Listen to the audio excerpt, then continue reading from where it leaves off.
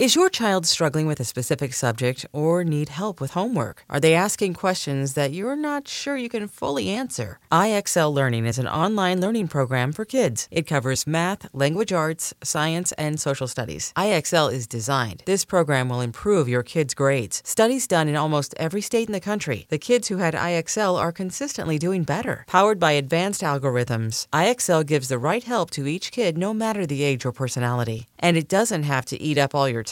One subscription gets you everything for all the kids in your home, pre-K to 12th grade. So don't miss out. 1 in 4 students in the U.S. are learning with IXL. IXL is used in 95 of the top 100 school districts in the U.S. Make an impact on your child's learning. Get IXL now. And listeners can get an exclusive 20% off IXL membership when they sign up today at IXL.com/audio. Visit IXL.com/audio to get the most effective learning program out there at the best price.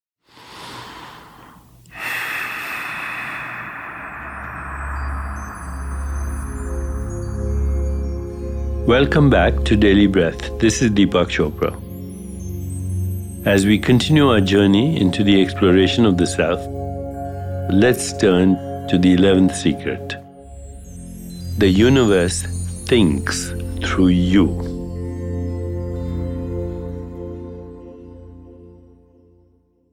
The universe is alive and imbued with what we call subjectivity. How do we say the universe is alive and thinking and experiencing subjectivity? Well, the data point is you. You're alive, you're thinking, you experience subjectivity, and you are an activity of the universe. In fact, you could even say that your brain is the universe using your brain as an observation deck to look at itself. Think about this. You are the universe looking at itself through a human brain and human consciousness, because the human brain and human consciousness are an aspect of universal consciousness and universal knowing. Why do we say this? Well, we say this because we are part of the universe. If you're not part of the universe and you're outside of it, then you would say that you and the universe are separate things. But since you're inside the universe, you're an activity of the universe. And as that activity of the universe, you're imbued with subjectivity and feeling and thought. And it is the universe localizing itself through you experiencing itself. Please find a logical flaw in this argument. So when you understand this, then you look at the world and you say, that's the universe looking at itself through me. Walk around today. I'm taking a walk in New York City, and everything I look at is the universe looking at itself through me. Also, ask yourself, do I have free will? Am I independent? Do I make my own choices? Do I determine my future, my present? And you'll see that the future is open right now, this moment, totally open.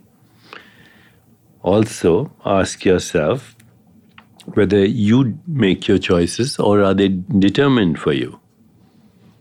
Ask yourself, do you have some control over events that are happening in your life? Right now, people are making choices because we are talking about things like flu and epidemics like corona, which come and go and all of that. But you still have choices, to wash your hands or not, to move out of your house into public places or not, etc., etc. Take a cruise ship or not. We're all, by the way, on the same cruise ship. It's called Planet Earth right now. So it doesn't matter whether you're on first class or third class or economy. We're on the same cruise ship. And within that cruise ship, Planet Earth, you can make your choices. Is future closed? Obviously not.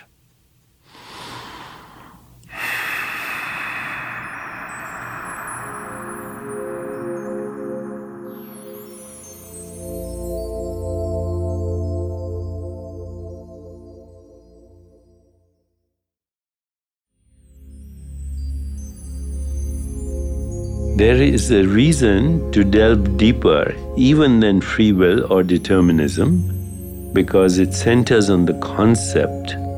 It's called vasana, which means the tendency to make certain choices based on memory and past experience in the midst of infinite choices.